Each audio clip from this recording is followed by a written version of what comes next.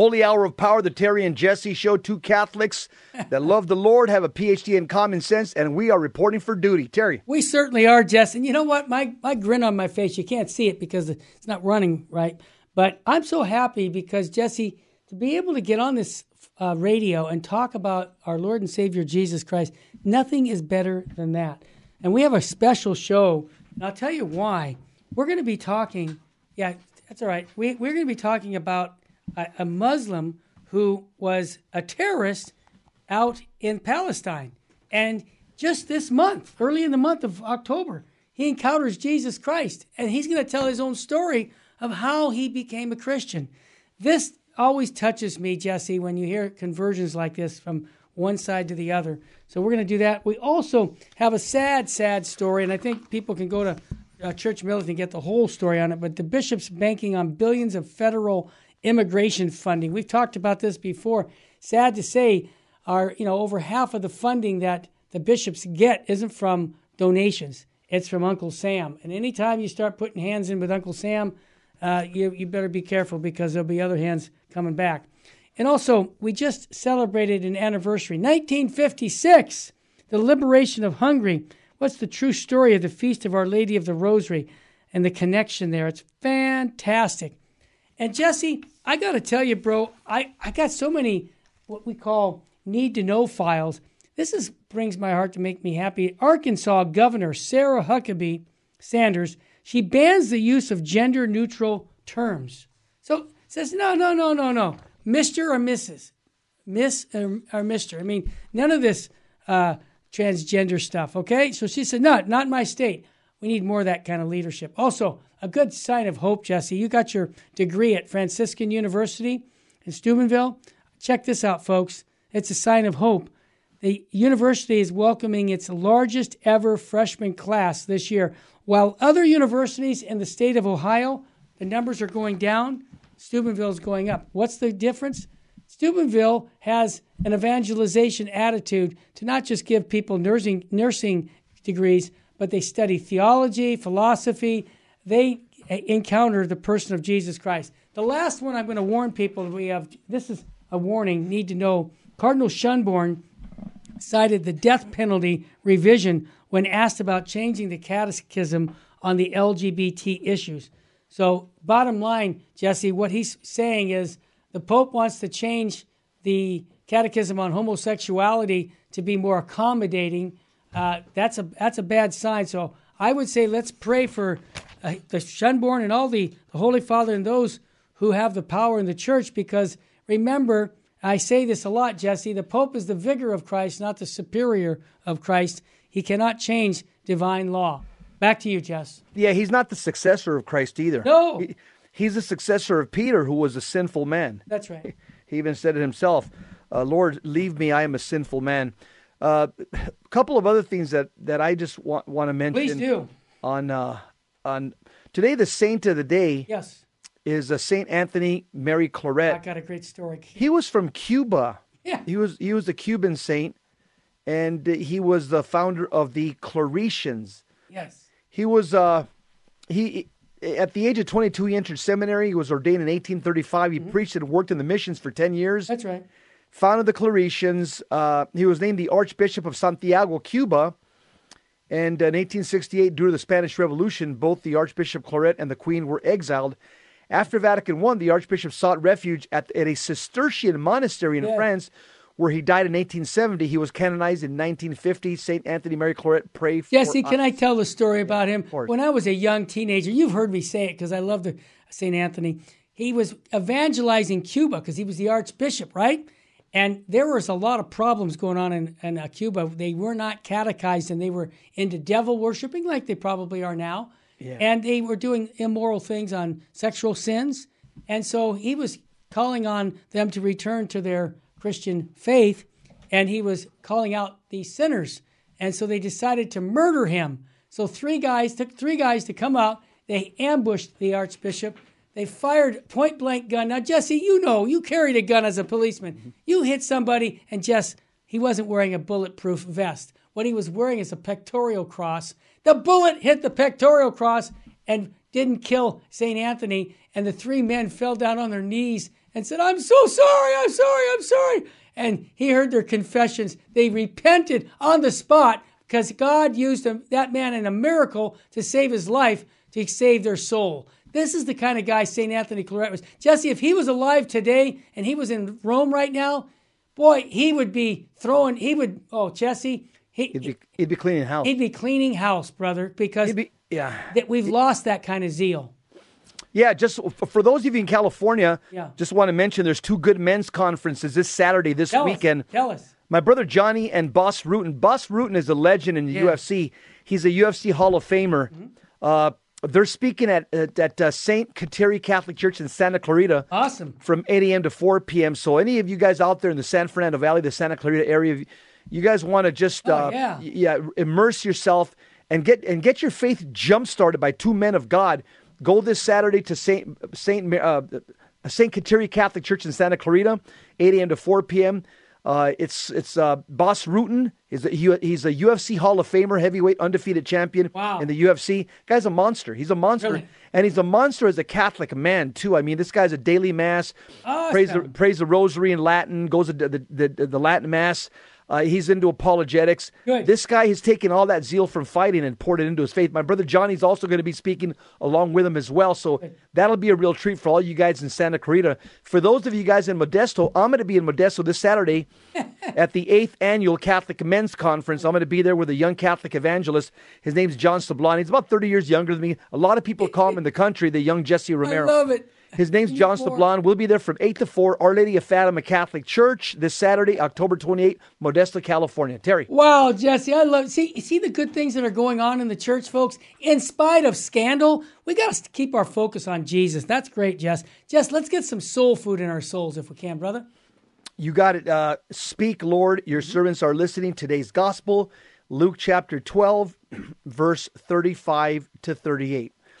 Jesus said to his disciples, "Girt your loins and light your lamps, and be like servants who await their masters returning from a wedding, ready to open immediately when he comes and knocks. Blessed are those servants whom the master finds vigilant on his arrival.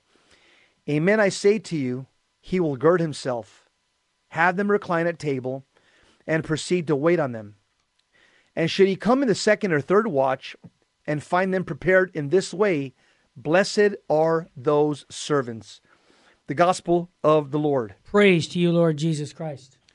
In today's gospel, Jesus Christ, this is an eschatological gospel. He's reminding us about the necessity of watchfulness. We got to be ready to die. We got to be ready, or for Christ to come back.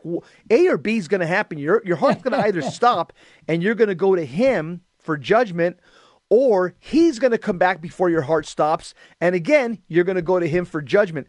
Either way, if Jesus comes back in our lifetime or our heart stops before that, we're all going to have an exit interview with him. That's what he's telling us.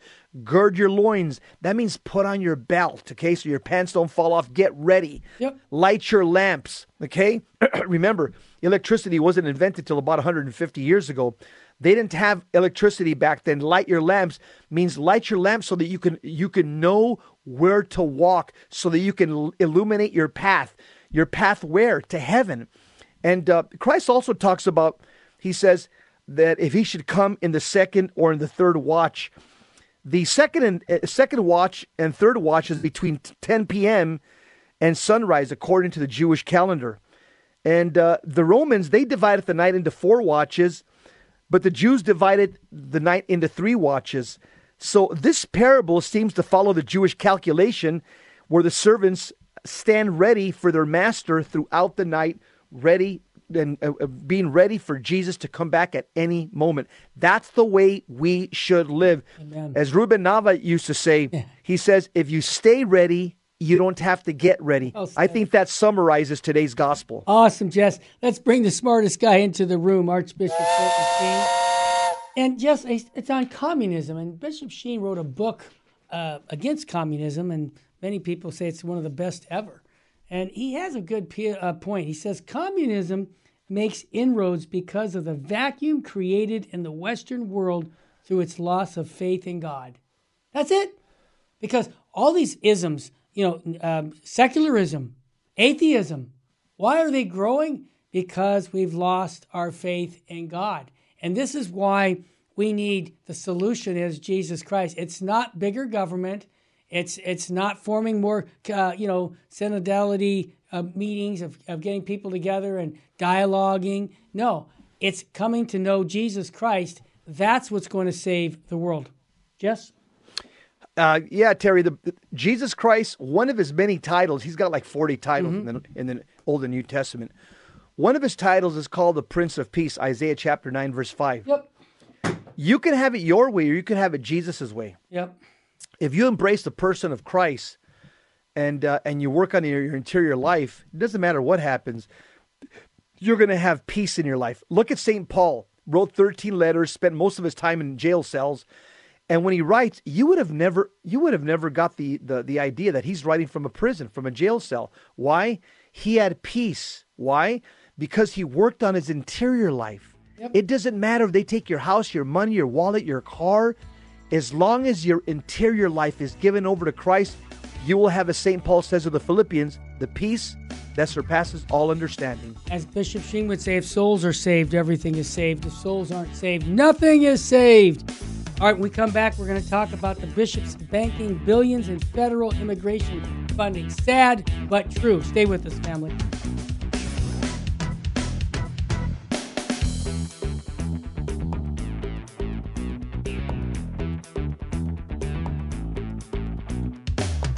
Welcome back to the Terry and Jesse Show. Jesse, I always say the humanity of the church at its worst right now. The bishops at the banking billions in federal immigration funding. It's sad to have to even say this, but you remember the old story, follow the money? I mean, Jesse, I'm gonna be honest with you. One of our biggest fundraiser for our apostolates, Virgin Most Powerful, is funding from funerals that we do here at the chapel. Okay? Yeah. So we serve people, and the donations come out our way. So we're all happy to do that. But this is beyond hard to believe because, Jesse, when you get into this article from Church Militant, it's showing that the government, they're doing things that are illegal, and we're doing it under the disguise of the Catholic Church. That's scandalous. Yeah, that's hard to have to talk about it. And by the way, in 2 weeks, I'm going to be going out with Michael Voris to Washington, D.C., and we're having a press conference. That's right. I heard about it. We're going to be... We already have like 2 or 3 congressmen that we have their ear. And they're upset. I saw that. Yeah, they're listening to us. Yes. And they're saying, we never knew this. And these are Catholics bringing up the charges. Yeah. So they know that this is not like some anti-Catholic group, Church Militant, VMPR, right, and other apostolates that are part of the coalition of the Deposit of Faith. Yeah. They're saying these are Catholics that love their church, love God, and they're very concerned with what's happening in their church, and they're asking us to step in and do an intervention. And it looks like we got 2 or 3 congressmen that are definitely tracking in that direction, Terry. Yeah, and Jesse, this is important, and I'll tell you why it's important. We've got to get this out of our system where, and this is my point, Ronald Reagan said this, and I really believe he was spot on. He said, the big government is the problem. We got to stop the government from being too big because when it gets so big, it runs everything, and then it wastes all kinds of money. And we see that in our own country, and we also see it even on our church. So subsidiarity, the principle of small things being done on the local level are important. So, Jesse, this is going to pain me to read this. So let's talk about what's going on. How is it that the bishops are getting all this federal money? What are they doing? They're doing it. They're doing it through immigration. Yep. That's the key to the government's money is by just screaming, we need federal immigration funds. And there's a couple of graphs here. There's 3 graphs. One shows that Catholic organizations have received a whopping $3 billion in federal immigration funding between 2008 and 2022. And so there's another graph, the USCCB. They've been a major player in the immigration game for years. Yes. The second table reveals that the USCCB ranks as the 5th largest recipient of prime federal immigration grants, receiving over $1 billion Terrible. between 2008 and 2022. I'm sorry, Jesse, did you say 1 million or 1 billion? I heard a B. Boy. Yeah, thank you. Boy. Go ahead. Table 3, Yeah. in this article, it shows the USCCB essentially acts as a general contractor. Most of the prime awards it receives is distributed as subawards to other organizations such as Catholic Charities. Between 2008 and 2022, the USCCB was the single largest grantee of subawards in the nation, as shown in Table 3. And Jess, if I can just jump in, because you're making some great points. Remember this. Remember, even on YouTube, you could see this, where the bishops' conference is going on, and they're discussing whether they want to be critical of the Biden administration. And the one bishop said, who's in charge of the money, he said, gentlemen, before you get so aggressive with our government, remember over 50% of our funding comes from Uncle Sam. Now, Jesse, that was one of the saddest things I've ever heard, but it's a fact. With what your numbers are showing, they get more money from the government than passing the hat at Mass. Most of our bishops have lost their supernatural faith. Oh, sad. Yeah. The USCCB, again, they act as a contractor, as a general contractor. Most of the prime awards it receives is distributed as subawards to other organizations such as Catholic Charities. Between 2008 and 2022, the USCCB was the largest grantee of sub-awards in the nation, as shown in Table 3. Yeah. A further analysis of sub-awards reveals a sprawling network of federal monies being transferred between prime grant recipients and other organizations, with the USCCB having the largest pipeline amongst all players. Catholic Charities is by far the largest Catholic recipient of federal immigration funding, having received over $1.8 billion of federal grants between 2008 and 2022. This figure includes both prime awards receiving directly from federal agencies, as well as sub-awards received from other organizations. And business seems to be booming under Biden. Yes. During the Trump administration, Catholic organizations received an average of $212 million annually in federal immigration funds.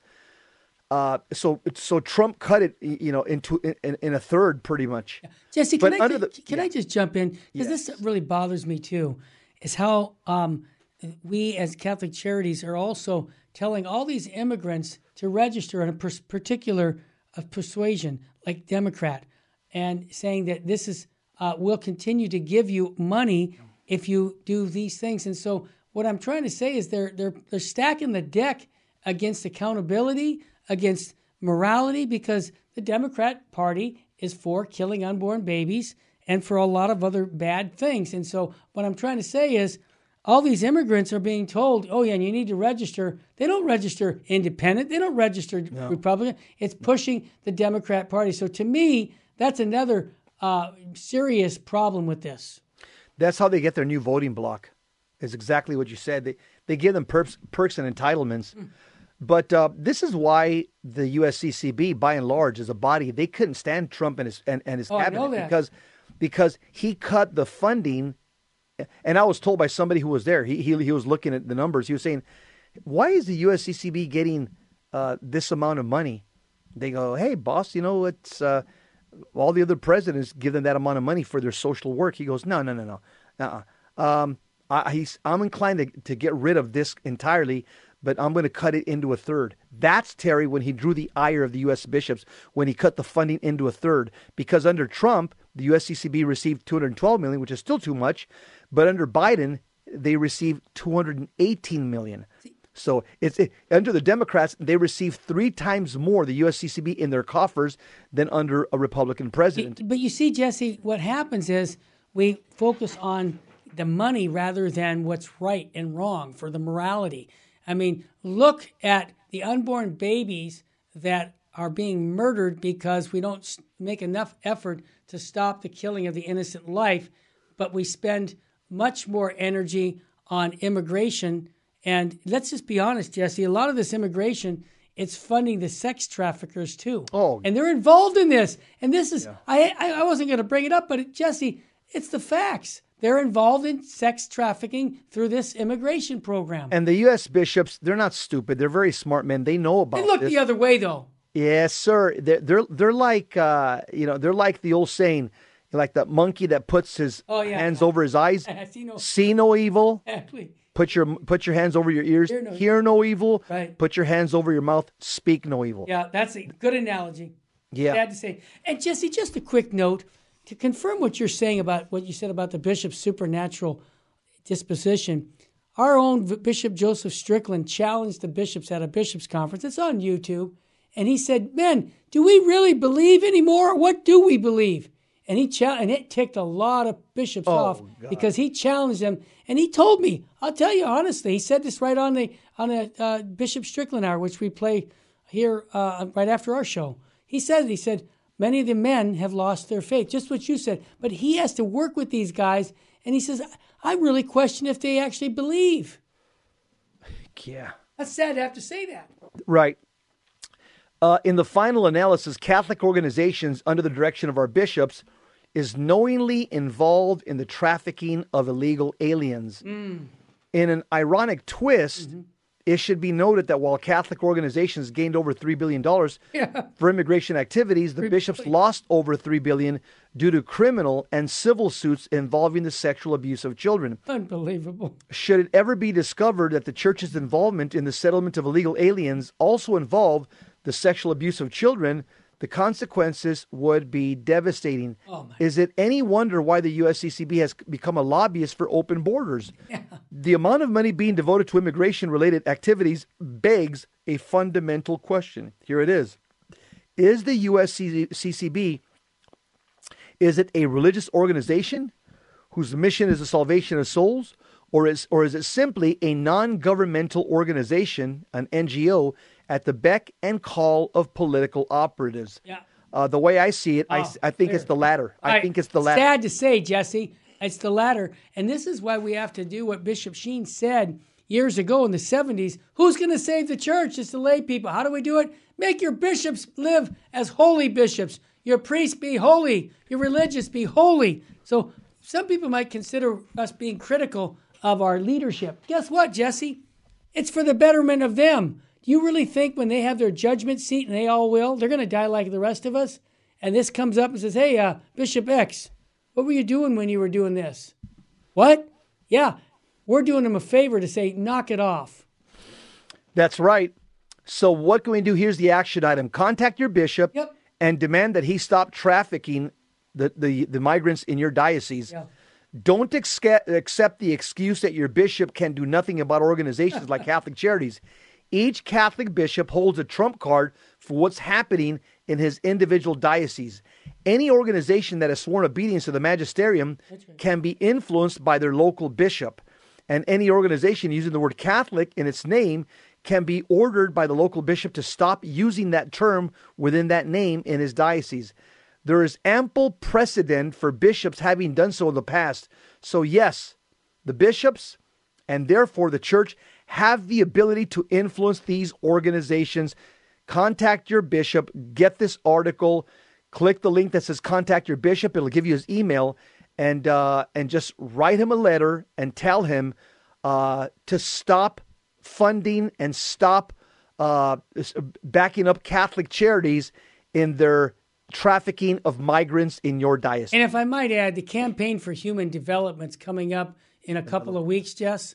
Let's make sure our listeners do not put a dime into that campaign, because that's funding a lot of what we're talking about. The Campaign for Human Development is bad.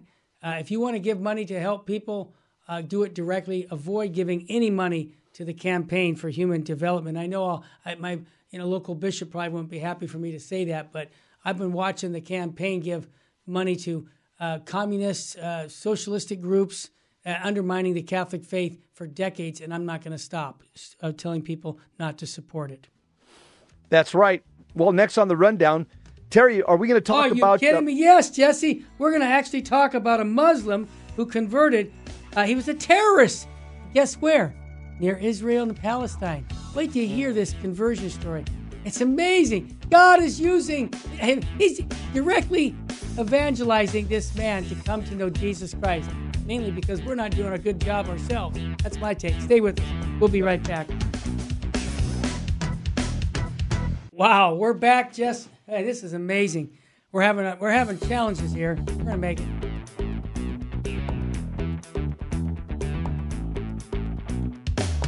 We're back, Terry and Jesse. Hey, Jess, I got to tell you something, bro. One of the most exciting things that come our way is when someone encounters Jesus Christ. We've all seen it. The light bulb turns on, the life changes. We've seen, bouncers in England come on our show and tell us how a little kid converted them to Christ. I mean, it's amazing all the ways God uses to convert people. And I want to just set the stage. This is an amazing story of a terrorist in Palestine who was doing some really bad things. And wait till you hear his story of how he came to meet Jesus and how he now is a Christian. Mr. Engineer, let's play that clip.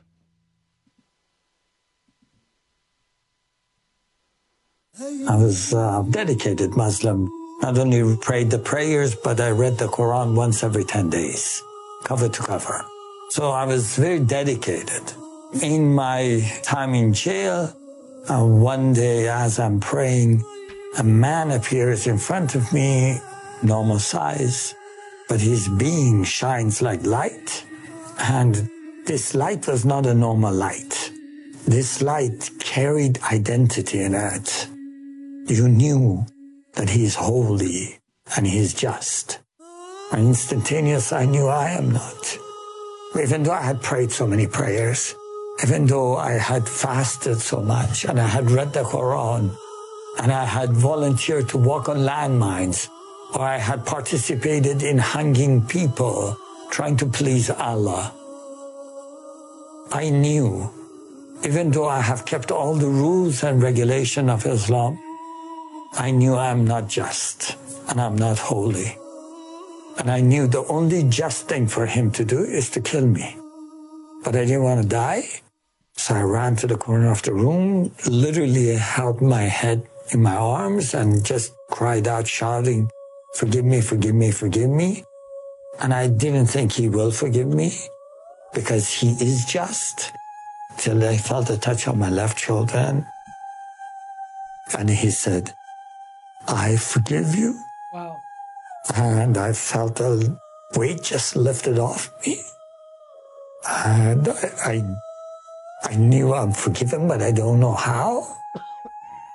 And I was confused. I was like, okay, I don't understand. Only God can forgive you. Just forgive me. You are God. But you are a different God than the one I have studied about. This is not Allah.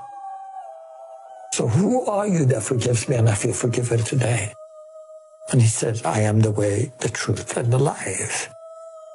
And I thought, that's very powerful. It means a lot because as a Muslim, you pray, Ihdina sirata mustaqim, show me the straight path kind of thing. And so the way is a direction, truth is something you measure, life is a source. But he claims to be all those three. I never thought the way is a person. The truth is a person. And life is a person, and all of them is the same person. So I said, I don't understand. What is your name?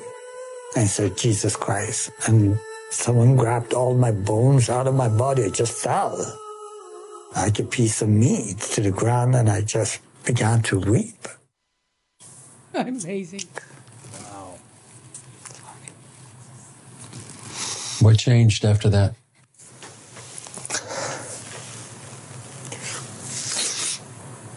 It's like, being colorblind.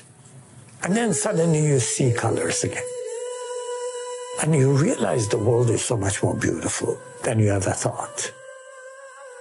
If you ask me what made the world so colorless, it's the hatred, the anger that is in the heart of every Muslim. People say, why did you hate the Jews? I had never met a Jew. But I thought Hitler was a good man for doing what he did. He just didn't finish the job. I don't know why I hated them. No Jew had ever done anything bad to me. God didn't design us to hate. Didn't design us to want to see someone dead. He did not design us for these things. These are design of Satan. How do you think killing the people that God gave them this land to is going to please Allah? The God of heaven, the God of Abraham and Moses, the God of their prophets and Jesus is not a God that celebrates when Jews are killed. Wow. Jesse, you're the one who found that clip. And when you sent it to me and I listened to it, I called you right away and I said, wow, Jess, people need to hear this. And Jess, there's a couple words that he said about his Muslim faith: anger and hatred. And it's like if God is this slave driver that we say that Islam's about, then it makes sense. And I can see that when he saw love for the first time, his eyes were opened. And like he said, he was colorblind. In other words, he saw things so differently from a perspective of love than hatred. And I wonder if this is the way to evangelize Muslims. Unfortunately, Catholics are doing such a bad job of evangelizing Muslims that this is why they're not coming into the church, because we're not even making a case for Christ. The whole issue revolves around the person of Jesus Christ. Muslims and Jews have a deficient understanding of who Jesus is. There you go.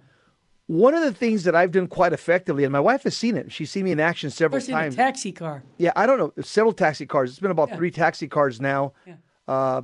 And I just use the same technique. So I'm going to tell you what I do. Tell us. And it's very powerful. There's a website put up by some Catholic apologists. He doesn't want to be mentioned because he doesn't want Islam to come after him. It's called thereligionofpeace.com. Thereligionofpeace.com. He's a very famous Catholic apologist. So on that website, religionofpeace.com, there's a chart that says comparing Jesus and Muhammad. Yep. So what I've done, I've taken that picture of that chart on my iPhone. I've had it there for years.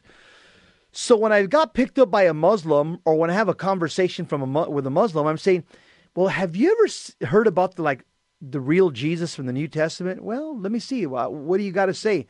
I go to my phone, and it's a side-by-side comparison of Jesus and Muhammad. Mm-hmm. It's jaw-dropping.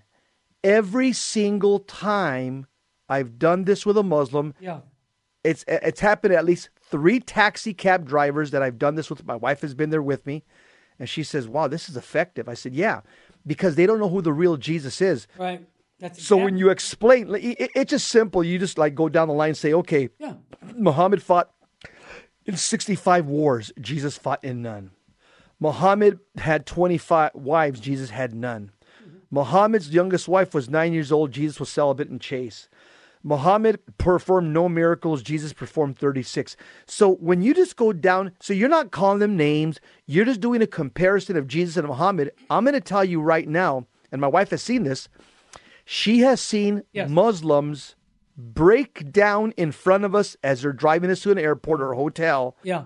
They break down. Tears start coming out of their eyes, and they start saying, nobody ever told me this. Yeah. Mr. Romero, thank you. I've never heard this. I want to do my own study. What's that website? It says thereligionofpeace.com. Thereligionofpeace.com.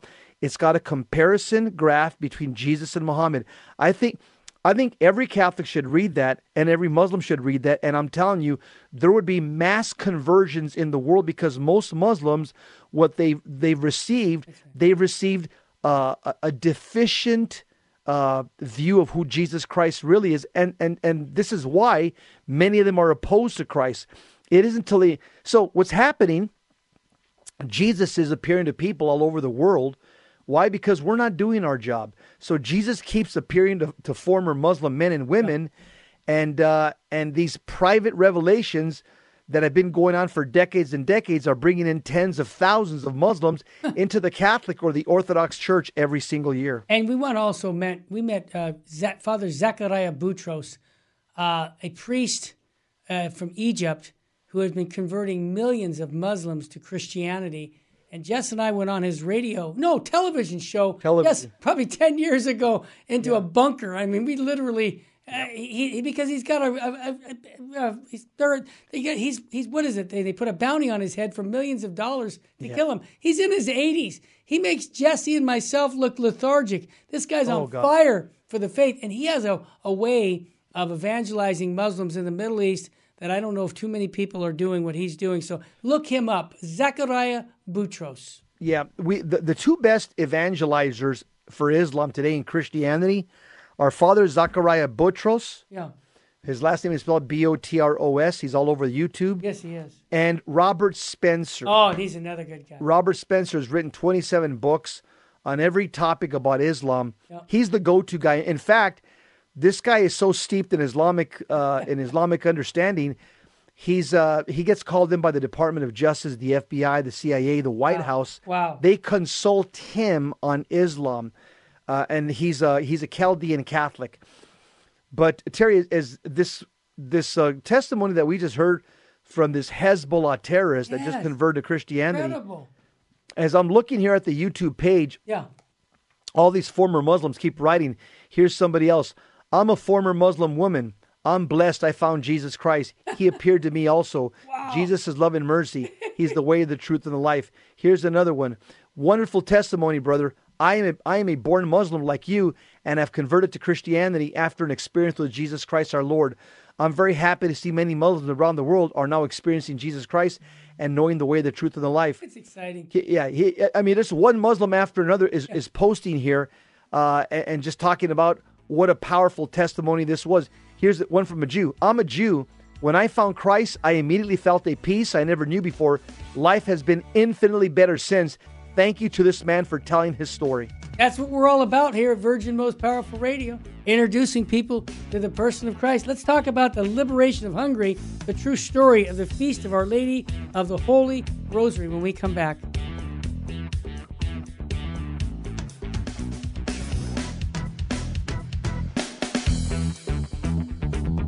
Welcome back to the Terry and Jesse Show. To join the conversation, call 888-526-2151. Now, here's Terry and Jesse. Hey, Jess, we need to learn how to bilocate. I just ran upstairs, took care of come back up here. I said, I'm getting old. I can't do that anymore. Hey, Brother Jess, you got an article here, The Liberation of Hungary, True Story of the Feast of Our Lady of the Rosary. This is the month of October still, dedicated to Our Lady of the Rosary. Let's talk about it. Yeah, the month of October is known for its emphasis on the Holy Rosary, which will be forever associated with the glorious victory of the Holy League at the Battle of Lepanto, October 7th, 1571. Yep. But while Lepanto occasioned that promulgation of the Feast of Our Lady of Victory, the precursor to the current feast day, it is a common misconception that Lepanto was responsible for the universal Feast of Our Lady of the Holy Rosary. The Feast of Our Lady of Victory, Amen, instituted after Lepanto in 1573, was at first reserved to churches which possessed an altar dedicated to the Holy Rosary. In 1671, Pope Clement X extended the observance to the whole of Spain, but it wasn't until another Christian victory against the Turks in 1716 that the feast was extended to the universal church. This victory was that of the forces of the Holy Roman Empire under Prince Eugene of Savoy against the Muslim Turks in the Hungarian campaign of 1716. Can I just jump and ask a question, Jesse? Why is it that nobody wants to talk about Muslim Turks? You just added the word Muslim. Everywhere I read articles, it's like we don't want to touch. I mean, I just think it's political correctness. Am I onto something? Of course it is. Okay, keep going. A lot of these intellectuals that write these articles... They don't want to mention, no, Muslim. They are. Terry, they're smart guys, but they've lost their courage. Yeah, go ahead. So anytime they write these articles, they'll just say the Turks. Well, if you don't know history like me, you're going to say, the Turks, what are you talking about? Okay, the Turkey, okay. The country no, Turkey? say it. Say, you guys Exactly. that write these articles, Muslim Turks. Man up. Go ahead. Ottoman Empire, Muslims. Yeah, that's what I tell people. Yeah, most people that get a PhD, they relinquish their manhood. I won't Yep. say any further. I got it. I got the message. Yeah. Keep going. In the campaigns of Prince Eugene are much less known than the victory of Lepanto, which is a shame as they were of even greater consequence. Let us set the stage by revisiting history at the turn of the 18th century. In 1683, the great Polish ruler, King Jan Sobieski, dealt the Muslim Turks a crushing defeat at the siege of Vienna. The victory had eventually led to the Treaty of Karlowitz in 1699, in which the Muslim Turks ceded Croatia, Slavonia, and parts of Hungary to the Habsburgs, though they still retained the provinces of Temesvar, Moldavia, and Wallachia. The arrangement was humiliating to the Muslim Turks, and no sooner was the ink on the treaty dry that they sought to reform their forces and get revenge on the Holy Roman Empire. Smarting from their wounds, the Muslim Turks withdrew east and spent the following generation replenishing their forces. Oh, they were waiting. Yeah, go ahead. This is Their good too. vengeance came in 1716 to 1718 with the invasion of Austria and the Austro-Turkish War, which arose out of the desire of the Muslim Turks to revenge themselves for the losses inflicted upon them by King Jan Sobieski. The Turks were in a fine mood as this war with Austria came on the heels of successful Turkish campaigns against the Russians from 1710 to 1711 and the Venetians 1715. At the beginning of 1716, the Grand Vizier Damat Ali massed an army of 160,000 Muslim Turks, Tatars, and Janissaries at Belgrade and invaded the Habsburg territory. Wow. The Islamic Muslim aggression roused the Austrians to defense. The Habsburg Prince Eugene of Savoy, who became the Catholic hero of the early 18th century, was dispatched with an army of 91,000 Austrians, Hungarians, Serbians, and Croats to defend Christendom and chasten the Muslim Turks. Amazing. Isn't that great? Go ahead. The decisive engagement of war happened early on the Battle of Petrovaradin on August 5th. Despite being encircled inside a fortress, Prince Eugene managed to outflank the attackers with a broader circle of cavalry, trapping the Muslim Turks between the walls of the fortress and the encircling cavalry. The Muslim Turks were utterly annihilated. Only 50,000 returned to life to Constantinople. The Sultan ordered the execution of Grand Vizier Damat Ali, but the decree was unnecessary. He was already slain in the battle. After this stunning and unexpected victory, Prince Eugene pressed on into Timisoara, which is a province then in the Turkish-occupied Hungary, in a sweeping series of conquests that lasted from August to October 1716. Eugene gloriously swept away the Muslim Turkish forces as city after city returned to Christian control after centuries of Muslim Turkish oppression. In the first week of October 1716, the fortress of Temeswar capitulated, completing the liberation of Hungary. The conquest of Temeswar fell during the week of October 7th to 11th, drawing obvious comparisons to the victory at Lepanto 150 years earlier. It was in this light of this swift and stunning rollback of Muslim Turkish power in Europe that Pope Clement XI raised the Feast of Our Lady of Victory to be celebrated by the Church Universal under the title Our Lady of the Holy Rosary. Pope Leo XIII would raise the feast to the rank of double of the second class. As for Prince Eugene, he would go on to even more stunning victories, winning another near miraculous triumph against overwhelmingly superior Muslim Turkish forces at Belgrade in 1717, bringing a final defeat to the Muslim Turks in the Balkans. By the terms of the Treaty of Passarowitz, signed on the 21st of July, 1718, the Muslim Turks surrendered the Banat of Temeswar along with Belgrade and most of Serbia. Muslim Turkish power in the Balkans was broken forever, and from 1718 onward, the Muslim Turks would only grow weaker at the expense of the growing European powers. So, Here it is. while we commemorate the great victory at Lepanto each year at this date, let us also recall the glorious victories of the Catholic Prince Eugene Savoy in the Austro-Muslim-Turkish War of 1716 and 1718, which were the culmination and flowering of the first victory gained at Lepanto a century and a half earlier. Jesse, while you read that article, what came to my mind is the supernatural view that these people had on their Catholic faith. They would not go to war unless they really believed in their Catholic faith, to keep the faith. And I really question today how our zeal has gone out. Would we have these battles today, or would we roll over and say, done, it's not important to me? And my question to you, for me, to ask myself and to ask all of us is, are we prepared to stand up for our faith, or are we willing to compromise? And I'm not only just talking about Muslims, I'm talking about the teachings of Christ that are perennial teachings because of worldliness. That's what's really addressed right now in the church. In Rome right now, they're trying to change things that cannot be changed.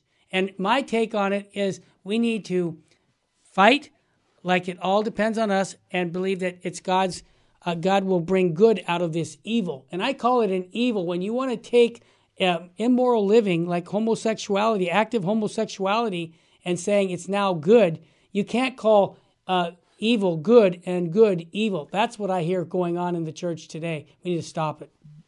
I did years ago. Tell me.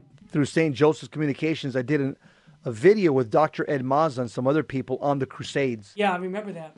Yeah, so here's the 4 points I made in that video of the Crusades. Tell me. Myth number 1 is that Christians started it. Wrong. Actually, Islamic forces, Islamic invaders started the Crusades. Right. And so that's the first thing that I would say. The second myth that I busted in that video is that the Catholic Crusaders just wanted to get rich. No. In fact, the truth is, it went badly into debt, and because of centuries, they kept fighting. So, Godfrey of Bouillon, he sold the entire country of Verdun to the King of France to pay for his part in the Crusades. You know, talk about a bad investment. Here's the third myth that I busted in that video, is that myth number 3, some people say, okay, but the Crusaders didn't really believe their own religious propaganda. Well, I would say that the Crusaders did believe that they should take back Jerusalem. Why? There was no draft. This was all volunteer. You think people are going to fight if they don't believe in the cause of volunteer? There was no draft. Yep. And the casualty rate during the First Crusade was 75% of the Catholic men died. Wow. So can you imagine? And other Catholic men kept joining the Second Crusade, Third Crusade. Even saints joined it because they knew it was a holy war. It was a just war. It was a just war. And the religious sermons persuaded many men to join the cause. They were preaching this from the pulpit. Yeah. We need young Catholic men to volunteer to defend Holy Mother Church.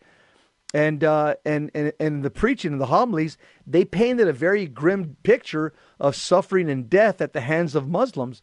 And the fourth myth that I think I busted in that video, the Crusades with myself and Dr. Ed Mazza, is that people say that the Crusades caused Islamic hatred of the West. Not true.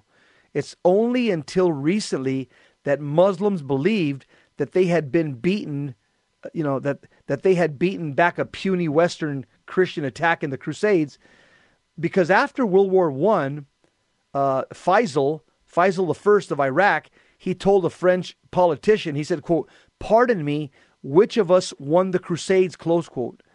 And so, that's just a myth that the Crusades caused Islamic hatred of the West. No, Islamic hatred of the West comes from that book, the Quran. There's over 100 verses that promote violence against non-Muslims, mandating Muslims to kill and torture Jews and Christians. Over 100 verses in the Quran. Amazing. So what's the message? Get those rosaries out, buddy. It's the month of October, all the way throughout the year. pray their rosary. Our Lady of Fatima talked about Our Lady of Peace. Yes. Praying the rosary. So let's get it out. Jess, what state should we be living in, brother? Let's live in a state of grace. Don't live in a state of mortal sin. Remember, I don't care if you're 5 or 105. God put you here on this earth to evangelize and to become as holy as possible. We're called to holiness according to our state in life. Well said. And don't forget, Our Lady said souls are going to hell because no one is there to pray and make sacrifices for. We can do that today. We can do it every day of our life. Offer our life as a sacrifice to God for the salvation of souls. We can unite our sufferings with the salvific sufferings of Jesus on the cross. And let's get to Mass. Offer Mass for the salvation of souls. Don't forget, up next, the Bishop Strickland Hour. You won't want to miss America's Bishop. We have him here right at Virgin Most Powerful Radio. So you won't want to miss that. Stay with us. God bless you.